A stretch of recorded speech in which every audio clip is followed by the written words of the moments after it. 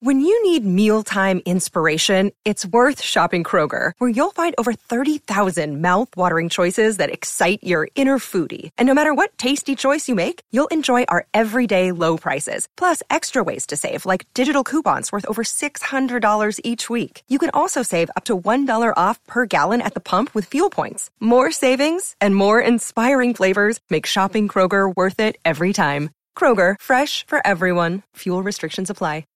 With Lucky Land Slots, you can get lucky just about anywhere. Dearly beloved, we are gathered here today to... Has anyone seen the bride and groom? Sorry, we're here. We were getting lucky in the limo and we lost track of time. No, Lucky Land Casino, with cash prizes that add up quicker than a guest registry. In that case, I pronounce you lucky. Play for free at LuckyLandSlots.com. Daily bonuses are waiting. No purchase necessary. Void where prohibited by law. 18+. Terms and conditions apply. See website for details.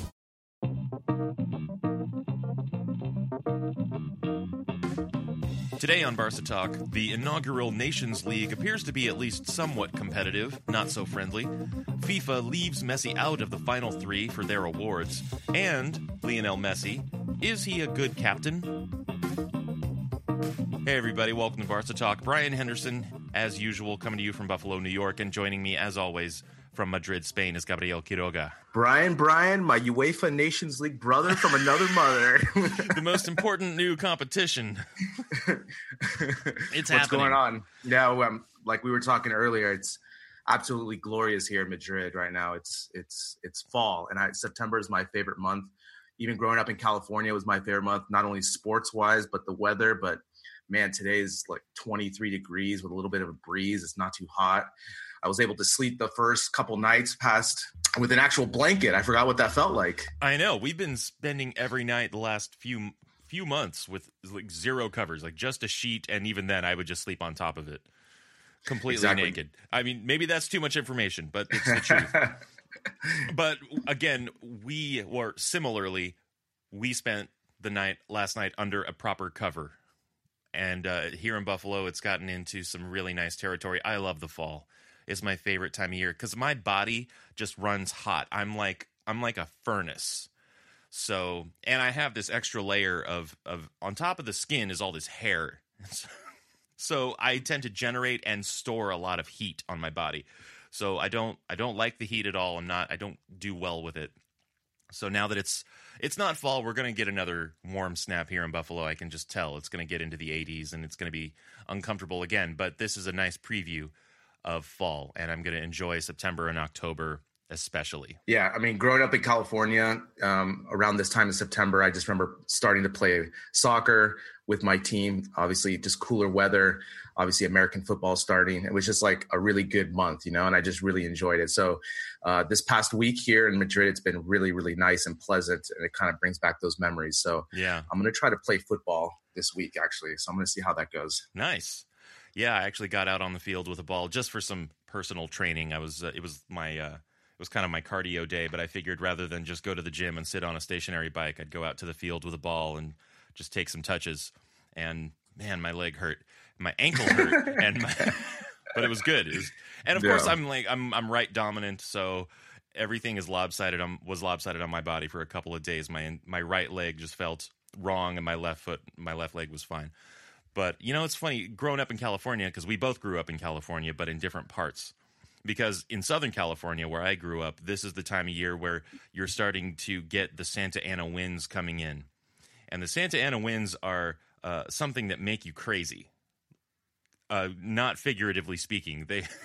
There's a known effect, right? It's like this amazing swirl of just energy. And where I grew up, there was a lot of dirt and dust in the air. So I don't necessarily look fondly on that particular thing, but otherwise love the fall. Anyway, this is now a weather podcast. We're going to talk about weather for 90 minutes. No, but let's talk about FC Barcelona as much as we can, given the lack of league matches or FC Barcelona matches, at least with the men's team. This last week, because our top story is the Nations League, but we will get into that in just a second, actually. There are two news items of note for this week, and it looks as though the plan to play a competitive La Liga match in the USA is going forward this year, with Barcelona playing Girona in Miami this January. But we will get into that in detail in the second part of the show. That's one item. And the other news is certainly good news. This is a smaller thing, but Carles Aleñá has been given the medical green light. He trained with the B squad, and he may have played in their game against Sabadell on Sunday. As of our recording time, we don't know yet, but his recovery from injury is complete, and he's getting back into action. But our top story today is the Nations League and the Spanish squad in particular. Yeah, I mean, we were talking about this Nations League, and I was thinking about this the other night, last night actually in particular. I guess the one good thing that comes out of it is that it's going to be like the super countries playing against each other more often. I guess that's a real benefit, so like last night, Spain and England, I saw that it was Germany and another country, I forget France. Who it was, but France. Well, they played around midweek, and they looked like, because I was watching it at the gym, and it looked like they were really playing. Yeah, exactly. And that's the thing is that, I guess it's a good thing because we get to see the top dogs. So that's a nice twist. But at the same time, it's gives the managers an opportunity to check out new talent. We're going to go through the game last night with Spain and England really quickly. And there was definitely some new names, and they definitely got a good result. They were able to pull off a 2-1 victory at Wembley. Yeah. I mean, so wait a second. I just back up. So you're telling me that you're not super excited about Georgia versus Azerbaijan? Yes. Because down in League D, man, that's where you get really into the really small countries. I mean, how's Andorra doing? That's what I want to know. Yeah. I mean, I guess the one benefit, as we've been kind of going back and forth with this all week, talking about this UEFA Nations League, were the teams going to take it serious? How serious about the whole relegation and this with the European qualification and so forth? Okay, so last night was a case in that, yes, it was a pretty intense game for the most part for a friendly. But I guess the best thing coming out of it is we're just going to be able to see the top dogs playing each other more often. And right. I guess that's a really nice benefit to see because, as before, either through World Cup qualifications, you would get maybe one or two really good matches and the rest would kind of not be as good. But now we're going to get more often. So I guess that's a good thing. But still, Lucho obviously interjecting his intensity with the Spanish national team. Last night I was watching the sports show and they talked 5 minutes about the difference in mannerism from Lucho from the past three managers, essentially, who were very steady, calm figures on the sideline. Right. And he's a little bit more intense. He's a little more animated. Yeah, definitely. I mean, that comes back from his playing days. His playing days were like that. Well, let's just talk about the match. They were in a 4-3-3. Like I said, they had some new blood on the team. The lineup was as follow with Isco, Aspas, and Rodrigo at the top. I really like that. I like the interchange, the movement of that. I think the player that didn't play as well last night of those top three was probably Isco. He kind of looked lost on the left side a little bit. I think he needs to play somehow in the middle. They need to find a space for him in the middle somehow because I think his playmaking can really show up there. In the midfield was Saul, Sergio Busquets, and Thiago, really dynamic midfield. They had a really good game last night, passing and going. And then obviously the back four was Marcos Alonso, Ramos, Nacho, and Carvajal. So pretty solid. Obviously, I think, at the end of the match, Ramos had a iffy play at the end there, but for the most part, they looked really well. And I really liked how Rodrigo has been playing with the national team. I think he's really been climbing up the ranks, and he definitely is showing that he's going to be a mainstay for the next couple of years for the Spanish national team. Yeah, and I think that's good for the national team. He's just one of those forwards who is you can plug him into a system and he can get some results. I think he's been doing really well at Valencia, and I'm glad to see him getting more time with the Spanish squad. Yeah, and like I said, they definitely had a new kind of intensity to them. England took the early lead by a Rashford goal, by a nice through ball in the 11th minute, and Rashford was able to finish past De Gea.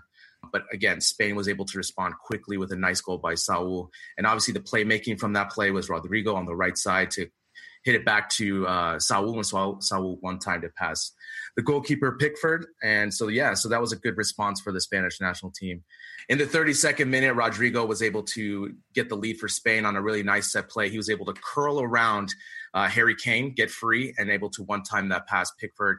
And so it was a really nice set play by Rodrigo getting free. And so, again, they had some good possession. They had some good opportunities for the most of the match. the last bit of the match was a little bit of controversy where De Gea tried to catch the ball over Welbeck, and it was called for interference or foul. You could see both sides of that. But again, De Gea should just punched it, instead of trying to catch it. In that play, he needs to punch that out. But again, Welbeck was called for the foul and the goal was canceled or disallowed. So, Spain was able to escape there with the victory. And so good start for them and their campaign in the UEFA Nations League. Yeah, and so what were the sort of main talking points in Madrid on the sports show there? Yeah, so today they talked about Saul. They had a really nice segment on his breakthrough play, kind of highlighting how his rise to the ranks through the World Cup, and previous to that, he was all over the place and just had a really great performance. The second item was De Gea. De Gea's back, baby. And just about how... Did he ever really leave? I mean... Well, that's the thing, most players have ups and downs, right? And Lucho said as much. I even have that in my text that they were interviewing Lucho at the end of the match, and he quoted saying, he always never had a doubt about De Gea. Players go through ups and downs, and he was able to hopefully regain his confidence because he did have some nice saves last night. Yeah, and then obviously, the other 2 points was obviously just Lucho's sideline demeanor, just about how intense he was on the side. Just obviously a change of perspective from the previous Spanish managers. And the last thing, Ramos getting whistled throughout the game because of the injury that he gave to Salah during the Champions League final. So those are really the main points that they were talking about here in Madrid. Yeah, and I had read that he had even right after that had gotten death threats after injuring Salah in the Champions League. Yeah, he talked about that after the match, that he, that no one talks about that. Of course, being a professional player, you're going to get that type of reaction a lot of the times. Unfortunately, that's just taking it too far, obviously. And he was able to, have a decent game. He had a couple plays there, especially at the end, where he had a miscue with the clearance. But, it's interesting to see how he reacted to all the whistling that he was getting, because he was getting whistled all throughout the game. I mean, he was able to put it past, as a professional, he's a seasoned vet. I mean, it didn't really faze him.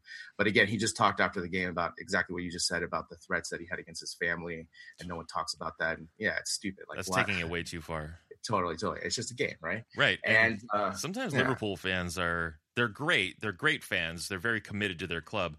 But I think every team has this. Yeah, that's true. It doesn't. I mean, it's not specific to Liverpool. You're right. Every team has it. No, you're so right. He just talked about that. But again, even Ramos Barcelona is the captain of this. Say again. Even Barcelona. Yes, even Barcelona. Sadly, Ramos is the captain of this team, and so he was able to. He's going to be the captain, obviously, probably for the next cycle as well. So it's interesting to see how that dynamic has changed a little bit, because before, we had the midfielders of Iniesta, Xavi as the captains, Puyol, Iker, these type of players, and now it's Ramos. So it's interesting to see that. But again, that's what they've been talking about Madrid. They're happy with the performance and looking forward to the next match. Yeah, against Croatia. That should be a good one.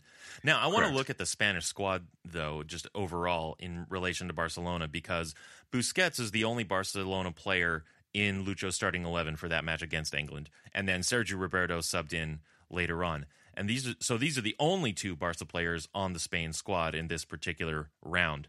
There were 4 from Real Madrid who started on Saturday: Nacho, Ramos, Carvajal, and Isco, and also Ceballos and Asensio were on the bench. Asensio came on later in the game. So that's a 6-2 ratio. But overall, it's actually a very balanced squad in terms of the clubs that these players are coming from, with Lucho's bringing in players from other strong Spanish teams. We've got Rodrigo and then Jose Gaya, who's on the bench from Valencia, Saul and Rodri from Atletico. Even he's bringing in some from somewhat lesser Spanish teams like Celta with Iago Aspas, Athletic Club, Inigo Martinez. He didn't play, but he's on. He got called up. And Pau Lopez from Betis, another one who didn't play, but he got called up. And then he's got a lot of players who were playing elsewhere in Europe, including a lot of Premier League representation. So on one hand, we can get more into the Barcelona aspect of this in just a second, but the issue in the Spanish squad is always about the Real Madrid to Barcelona player ratio, and you always sort of assume that a Spain squad will have a lot of those in them, and trying to get them to work together and play together. That is always sort of one of the challenges that faces a Spanish manager. But Lucho has kind of I don't know if he's favoring Real Madrid. I think he's actually favoring a kind of balance, and he's just looking for the players that he wants. And it just so happens that they're in a number of different clubs at this moment. I just think that it's more about the depth of the Spanish team more than anything now. Before with the Barcelona versus Real Madrid players, like in the 2010 World Cup, it was basically half and half of the starting 11. And now it's just more about the depth of the Spanish players going all over Europe and playing, and just how good they really are, especially with the younger players like Rodrigo, Aspas.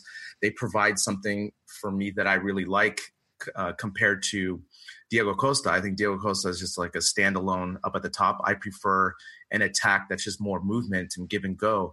And just like you listed all these players, they're just, it's just about the cycle. And now the Barcelona players. What do you mean by the cycle?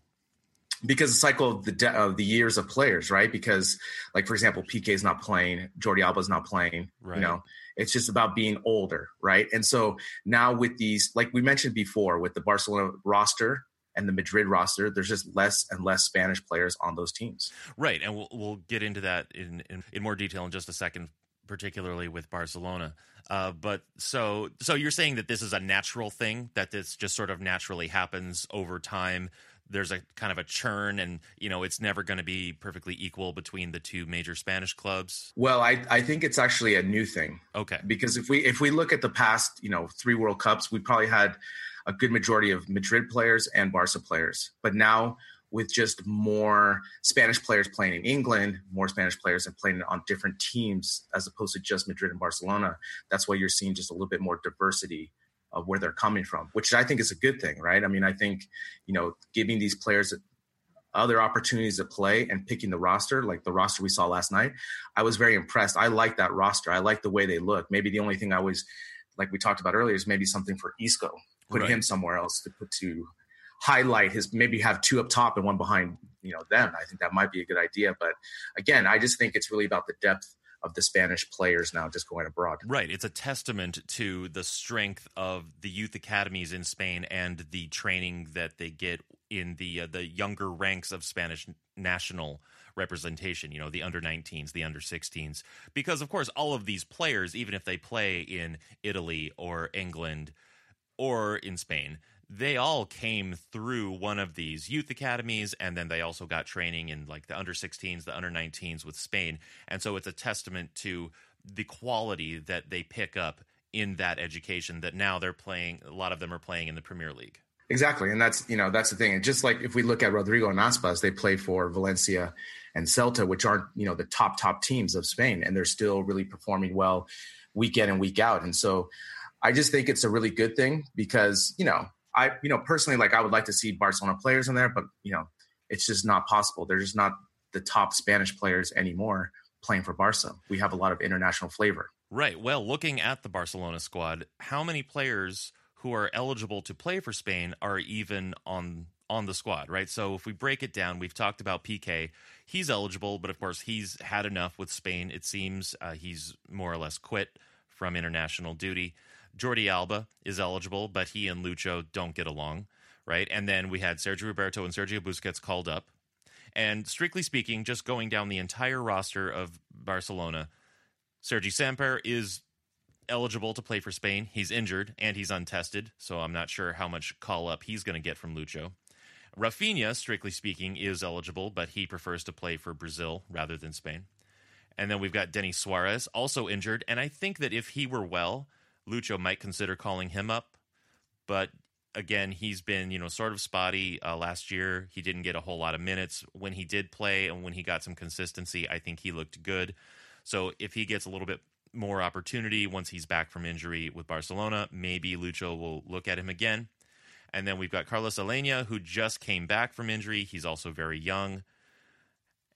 Okay, now stick with me for a second. Strictly speaking, Messi is eligible to play for Spain. That's never going to happen. He plays for Argentina, and that's never going to change. And then finally, Munir. And what can we say? It's Munir. He's not terrible, but there are plenty of Spanish players who are going to get called up before him. Exactly. I mean, I just see the only players getting called up for, perennial Spanish time is going to be Sergio Roberto, Sergio Busquets. I mean, everyone else, like Denis Suarez, I just never see him getting, because he doesn't get enough playing time to merit a Spanish national team call-up. I mean, that's really what it comes to. So I know he's eligible. The Barcelona squad at this point. It just doesn't it's not feeding the Spanish national team very much. Is that a problem? Is that something that they should be concerned about? Some people think so. I'm not sure. I don't think so. I don't think it's not something we have to worry about. Yeah, I don't think it's something we have to worry about, because first, Barcelona's goal is to do well in their 3 goals, right? The League, Champions League, and Copa del Rey. Their goal is not to develop players for the Spanish national team. Right. And now, on the other hand, you look at the whole squad and you look at all the internationals on that squad, right? If you break it out to other countries, right? You've got Rakitic playing for Croatia. You've got Messi for Argentina. You've got, Malcolm and Arthur. Arthur just made his first appearance for Brazil, and I imagine Malcolm will not be too far behind with that. Coutinho, a regular for Brazil. Who else? We've got Dembele for France. We've got Umtiti for France. Suarez. We've got Suarez for Uruguay, who scored 2 and assisted on a 3rd over the. He's back, baby. I'm just kidding. Well, he's somewhere. He's in Uruguay. I don't know. Yeah. But he shows that he still has the chops to do it. So rather than looking at Barcelona as feeding the Spanish squad in particular, if you look at just all of the internationals we have on our squad, we have tons of top players who are playing internationally for top countries. So as a club, that's a measure to go by. Exactly. I mean, our goal, like I said, is to win those 3 competitions, and they're always trying to bring the top talent. It doesn't matter if it's from Spain or outside. And so, like we said, it's just a cycle with the players that we haven't been able to develop through La Masia from before, with Xavi, Iniesta, Busquets, all that crew. And so we're just trying to get those best players to fill in those gaps from, the best leagues in the world. Now, in the 2010 World Cup, when we had, half the team with Barca players, that's a direct correlation, because they were La Masia players, and they were just able to get that playing time through Barca and really develop as a team for the national team and grow through those ranks. So I prefer this, just because I think it speaks more about this, like you said, the academies, the development of Spain, and you can just see the quality of players that they continue to develop. And so they should be front runners for every major tournament all the time.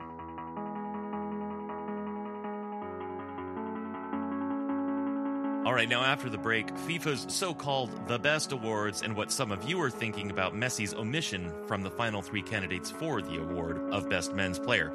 Get commercial-free episodes, special bonus episodes, and Barca Talk merch by becoming a monthly supporter. Just follow the link to Patreon in the episode description.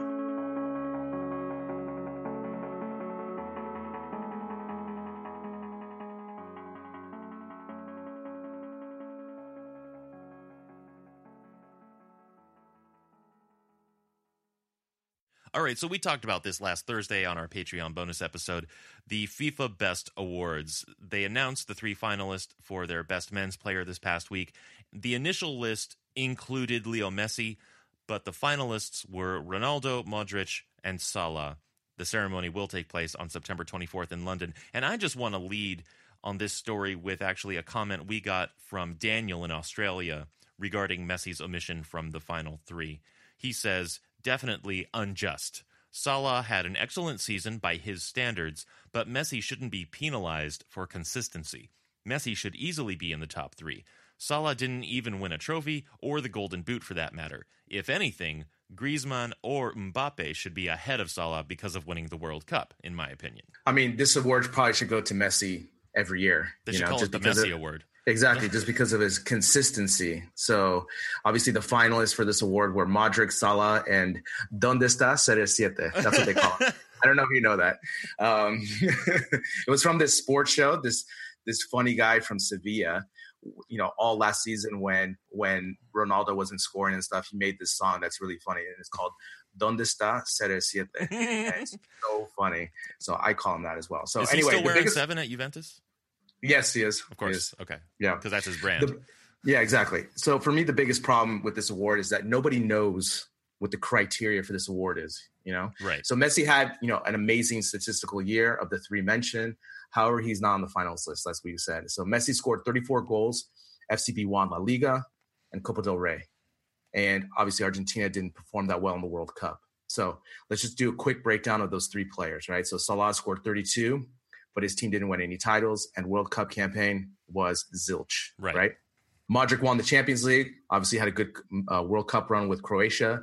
And statistically, it's hard to measure, right? Because he didn't score that many goals, but obviously he was the engine that drove Real Madrid. And so that's a high value for that. And then obviously CR7 scored 26 goals. He was number 8 on the goal scorers list, okay? And they didn't have a good World Cup campaign. And obviously they won the Champions League. And obviously because of those highlight goals he made, maybe that has something more in our in sports writers' memories, with the bicycle kick in Juventus and so forth. So as we talked before, I just think this award's a joke. We talked about this, like the MVP in the NBA, no one knows what the criteria is. So everything, it just creates this discussion, for sports shows, for amazing podcasts about FC Barcelona. Yeah. And, it's completely subjective and we don't know, but Messi should definitely be on that list. And I agree completely with Daniel that for the rest of the two, I would put Messi, Mbappe, and Griezmann for those three spots. Yeah, I mean, those would have been my picks. But then again, when you go back to statistics, right, and like you said about Modric, it's hard to say because he's not necessarily a goal scorer, but he's clearly influential, incredibly influential. And he may not even be the one to make the final assist, so you can't necessarily fall back on assist statistics. So as long as we're looking only at statistics, then only goal scorers are going to win these awards, because or until someone can come up with some kind of a reliable, and I'm not advocating for this because stats are helpful, they give a picture to things, but they don't tell the whole story, right? Because football is like life. There are a lot of intangibles that happen on the field that you can't necessarily quantify. But if a statistician were to come up with some, midfielder stat, right, some kind of telling number that tells you how effective a player like Modric was, for example, then maybe you could start to compare those things. And I don't know, maybe I'm sure some statistician is working on some like ultimate footballer number, right? Some statistic that's based purely on raw data, but still somehow like is an equation that actually could find the best. But again, these awards are all subjective. They are all silly, and we can't not talk about them. That's the thing. I sort of wish that we could just ignore them and not talk about them personally. But if we're to cover the sports world, if we're to talk about the footballing world, we do have to talk about it. And all I can say is that it is silly that you take a sport which is objective in its results. Ultimately, sports is decided through score lines. And then from those score lines, we get league winners, we get cup winners, we get champions, right? That's what sport is all about. This is something else entirely, and it's like you're taking sport and turning it into art, right? And trying to decide what the best movie is or the best TV shows are or what the best music is for the year. It's like it's totally in the realm of subjectivity. And of course the argument is that, well, if we pool enough subjectivity, if we pool enough consensus, then we can arrive at this sort of winner. But it's just silly because we already have a really great measure for footballers and footballing, and it's score lines and who wins championships. Exactly. Good point. And, Messi again with those top goal scorer as well, and just the leagues. I mean, we've got the comments from different listeners about the consistency getting penalized by that. And unfortunately, the other thing too, we got another comment about, the coverage of La Liga gets around the world. Yes, from Zach in Cincinnati, he says, here's a hot take for you. Are these snubs of Messi a direct result of La Liga not having a bigger TV deal? It seems the only seasons he doesn't win an award is when he doesn't win one of the big tournaments. He can't perform well and win an award. He has to win the whole thing. Ronaldo's awards the last few years have come with a Euro win and Champions League titles the last 3 years. Modric Champions League and World Cup. Feel-good story. Salah shoulder injury, Champions League and Premier League, those being the nominees. It's almost like the award is directly tied to television exposure. I'm not familiar with the ins and outs of the voting, but is it similar to, say, a Hall of Fame induction in baseball or basketball with votes of global writers and players or some independent group? I mean, at last I heard, I think it was a mix of writers, managers, and players for the best, if I remember correctly. I definitely think it is because of La Liga coverage. We talked about how, the EPL bubble and everything that goes on in there. Whenever a new player comes in and does really well, they automatically get labeled as the best player in the world, because of how quote unquote competitive the EPL is. So I definitely think it's the exposure of La Liga definitely doesn't. I think it hurts more than anything because, as we've seen and we're going to talk about, they're trying to expand more, but they just need to do better with the marketing and just expand that way first before they come to the U.S. But we'll talk about that in a second. Yeah, and we're probably going to keep talking about that, the whole La Liga TV issue, at least outside of Spain. Right here in the U.S., I can tell you, and we're hearing a lot of things from people about all the problems they're having with that.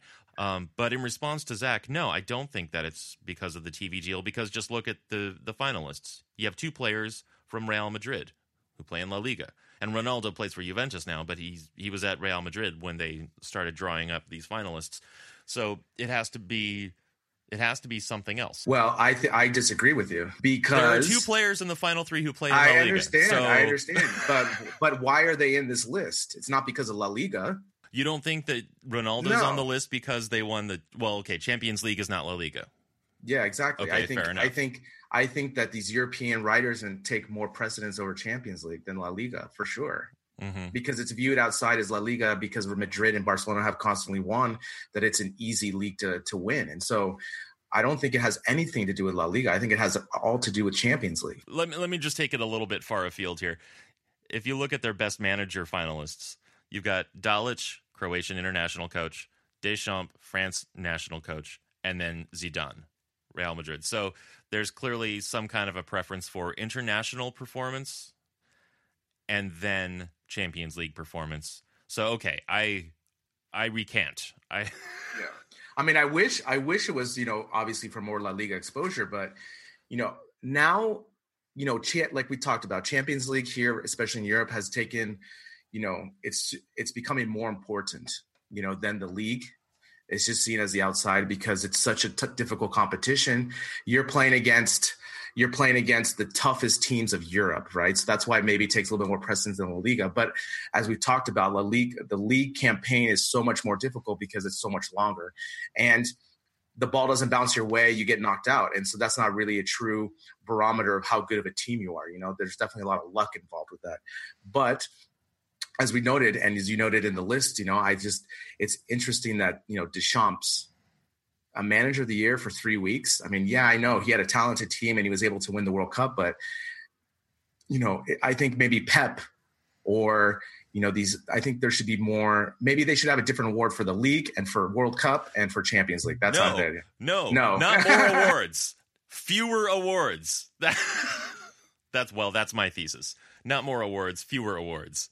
Let's just have competitions and see who wins, like we used to do. Like we used to do, yeah.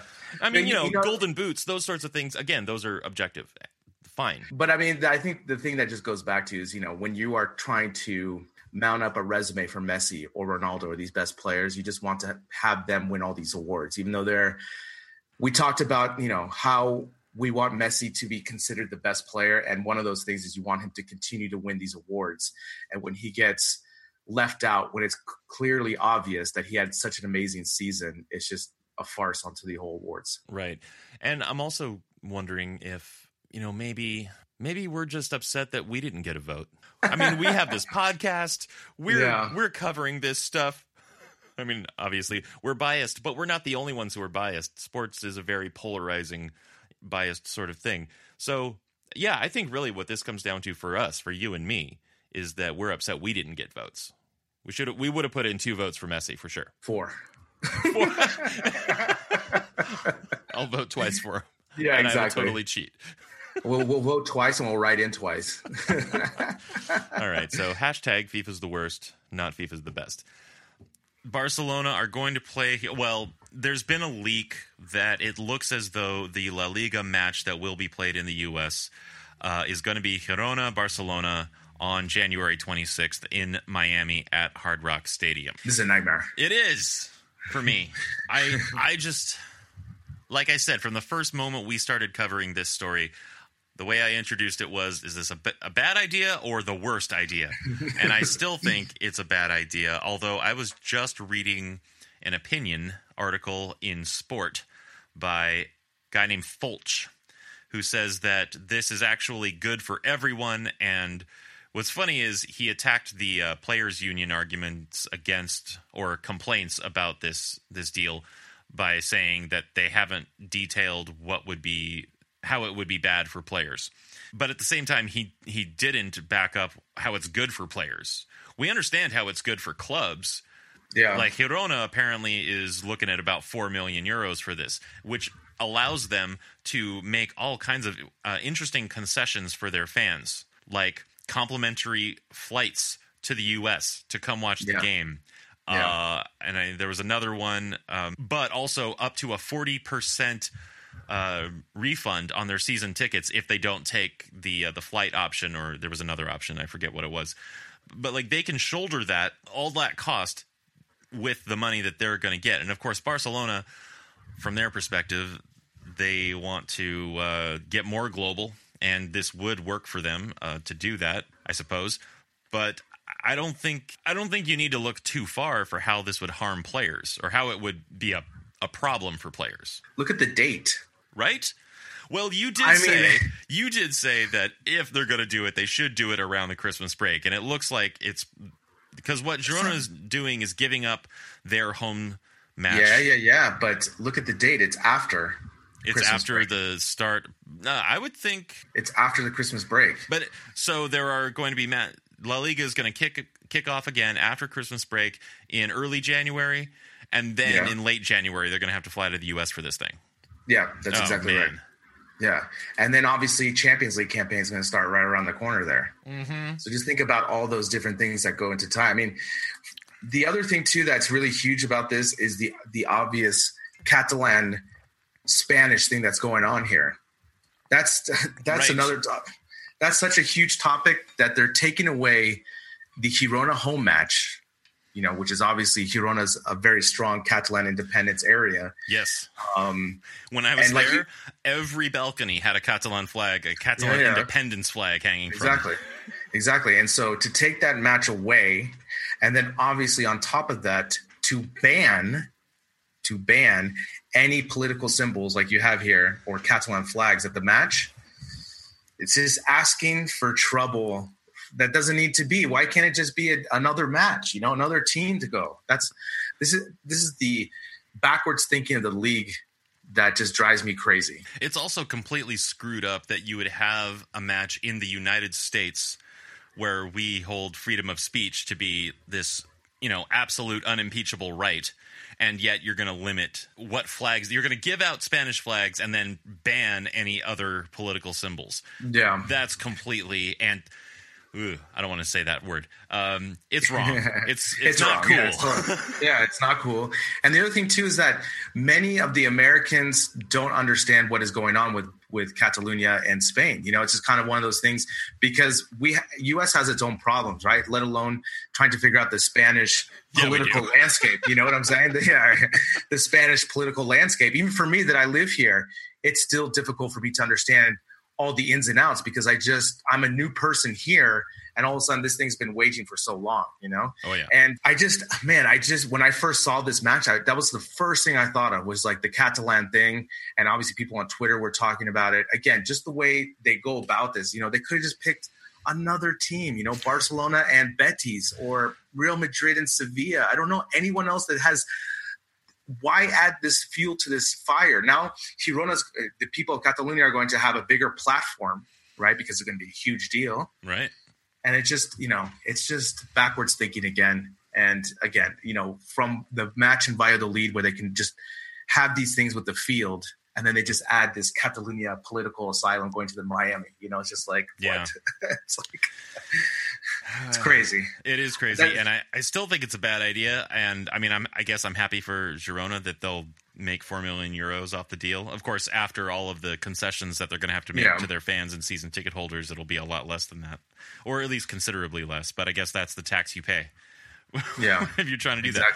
And I assume that City Football Group, who has partial stake in Girona, they probably had something to do with that as well. They probably did. Anyway, I don't like it. I'm not a fan. Yeah, nor am I. I don't like it at all. So real quick about Barca women and Barca B. So the Barca women, they started the Liga Iberdrola campaign with a 1-0 win over Athletic Club in Bilbao on Sunday, and we will hear more about that from Michelle Taylor next week. But good on the women to get a good start with an away game and a 1-0 win. Fantastic. And Barca B are not starting off the Segunda B season well, with 2 losses to Alcoyano and SD Egea. They played Sabadell, or they will have played Sabadell later on Sunday, and in a couple weeks we will have a full report on Barca B from Max Bluer.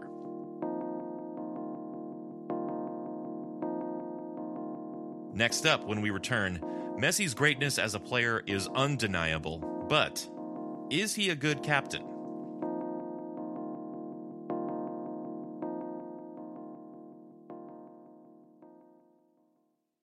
All right, we're back, and this is a final thing, and I'm if it weren't for the break, the international break, we may not be asking this question, but it's been occurring to me over the past couple of weeks, or ever since the captains were announced for Barcelona, that Messi was the first captain.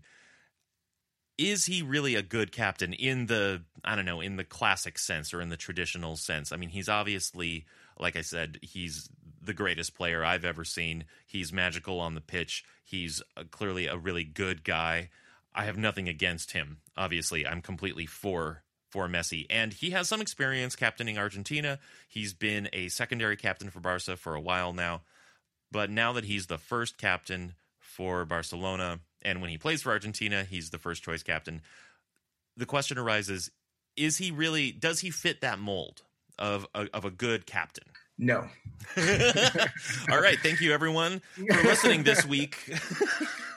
Well, when we talked about this in our Patreon episode, you brought up a really good question. I thought this was a really good question. And, my first thought is no, he's not your ideal captain, right? When I think of great football captains, my Mount Rushmore football captains would have to be Puyol, Vieira, Kane, and Maldini. Those 4 guys are what I typically think of what a great football captain, just their attitude, the way they were able to drag players when they were tired, and also to demand excellence from their players. Now, Messi is obviously a good choice for the captain now because of how good he is, and he leads by example in practice and so forth. And I think overall he's growing into that role. I think it's taken him some time. But as I noted during the World Cup, he was definitely more demonstrative during the halftime when you saw him talking to the players and before the match. And I think maybe it just has taken him some time to kind of develop into that kind of personality. Now, one of the things I think about when you ask this question was, think about all the bad losses we've had in the past couple of years in Champions League or whatnot. And what was Messi's reaction? Now, if Puyol was in those matches, let's talk about the last 3 years, since Puyol retired. Mm-hmm. Do you think that Puyol could have swayed just a little bit, maybe the outcome making it a little different? I don't know. Maybe he could have. But I just think you would have seen him get angry on the field. You would have seen him question or maybe just try to push the players to give that last % that they couldn't have given. Maybe in the Roma match, he gets the team together, huddles them up and tells them to concentrate, that they have to do this. And so I don't think initially he's been a good captain, because he's not demonstrative. He's not yelling on the field and stuff, but I think he's definitely evolving and becoming a good captain. As we talked about, he spoke to the crowd for the first time, doing that and just taking the role. And, it's been a long time coming. And I think obviously with his play speaks well enough. But as I talked about, my Mount Rushmore of captains, if we compare Messi with these 4 guys and just personality wise and what they were able to mean to the team, it's, Messi still has a bit to go to catch up to those guys. Yeah, exactly. And, because I love him. And in fact, I was thinking about this since we talked about this last Thursday. I've thought about it some more since then. And I think one of the reasons that I love Messi so much, just me personally, there are, of course, many objective reasons that anyone should have at least an incredible appreciation for him if you care about football or sport or athletics at all. There are plenty of those things, but me personally, I always feel like he's kind of like the best version of me. Like in terms of, because I'm sort of an introverted guy generally. I mean, yeah, we make this podcast, but I'm just in my in my little room here in Buffalo just talking into a microphone. You know, I'm not the one who's going to get up in the locker room and stand up on the bench and get everyone riled up. It's not my style. I'm a little bit more introverted, and I feel like, yeah, but see, that's you, right? So that's why we're a good team. But I feel like Messi is kind of like the best possible version of what I could be if I were a footballer, right? He just incredible skill, a leader by example on the field and in training, but in the locker room, maybe more subdued, a little more introverted. And he is having to step out of that. And when he took the captaincy, I think he accepted that as part of the challenge of it. Because in terms of his game and his play on the field, what more could he improve? What could he possibly work on? So this is a new challenge for him. Yeah, exactly. And I've already seen a change in the last year of just the way he's been able to talk to the players and show players where to go. And I think that's a big step in the right direction. As you were saying, I'm the opposite. Like I would get in the middle of the locker room, I would yell at people. I would say, "What are you doing?"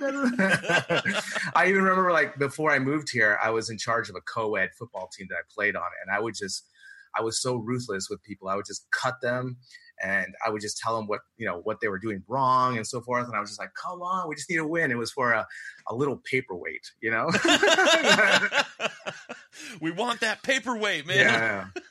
No, but, again, I think it's great that he's evolving, and hopefully it's literal silverware. It's just a knife, a fork, and a spoon. Exactly. It keeps my paper on my desk. Okay. Yeah. So watch out, wind. All right.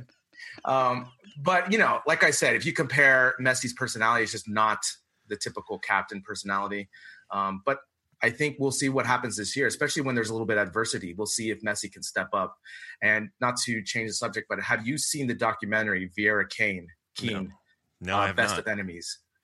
Man, it is so good. It's his documentary. It's maybe 30 minutes from the BBC, I think, or Sky. And basically they have Vieira and Keane sit in front of each other, and they just talk about the wars that they had, both playing for Arsenal, Manchester United. And at the end, it's great because they pick their top 11 using either Arsenal and Manchester United. And it's just fantastic, the debate they have and how much respect they have. And it just really shows you, if you watch that documentary, what it means to really kind of be the captain, even though you're not the best player on the team, right? That's the other thing. And I think that's a notion with Messi being the best player. And if he can develop that personality, man, all those players are just going to follow him through war. And, like I said, we'll see what happens when there's a little bit of adversity in the season, because there will be. Yes. So tell us what you think. We didn't necessarily mean for this to be a polarizing topic or a controversial topic, but it was something that occurred to us. I think we had a good talk about it. Tell us what you think about whether you think Messi is a good captain or whether he's going to grow into that, what sorts of examples you can think of where he really stepped up as a captain, or whatever. I mean, it's not a homework assignment. Just tell us what you think. So I've been teaching this class, so of course I'm in teacher mode, and I'm like, what would be a really good question for people to answer, as if I have the power to make them answer. But and you have till Wednesday night to turn it in. Yeah, so it's due Wednesday by midnight. No late responses, please, or you will lose points. Sorry. But yeah, tell us what you think about this topic.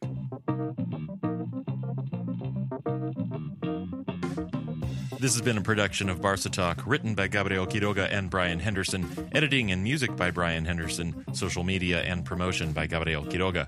We can't make this show without you, the listeners. To see the premiums you get with a monthly contribution of support, follow the link to Patreon in the episode description.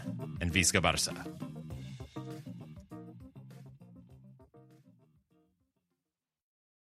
Sports Social Podcast Network. Judy was boring. Hello. Then Judy discovered ChumbaCasino.com. It's my little escape. Now Judy's the life of the party. Oh, baby, mama's bringing home the bacon. Whoa, take it easy, Judy. The Chumba life is for everybody. So go to ChumbaCasino.com and play over 100 casino-style games. Join today and play for free for your chance to redeem some serious prizes. ChumbaCasino.com. No purchase necessary. Void where prohibited by law. 18+ terms and conditions apply. See website for details.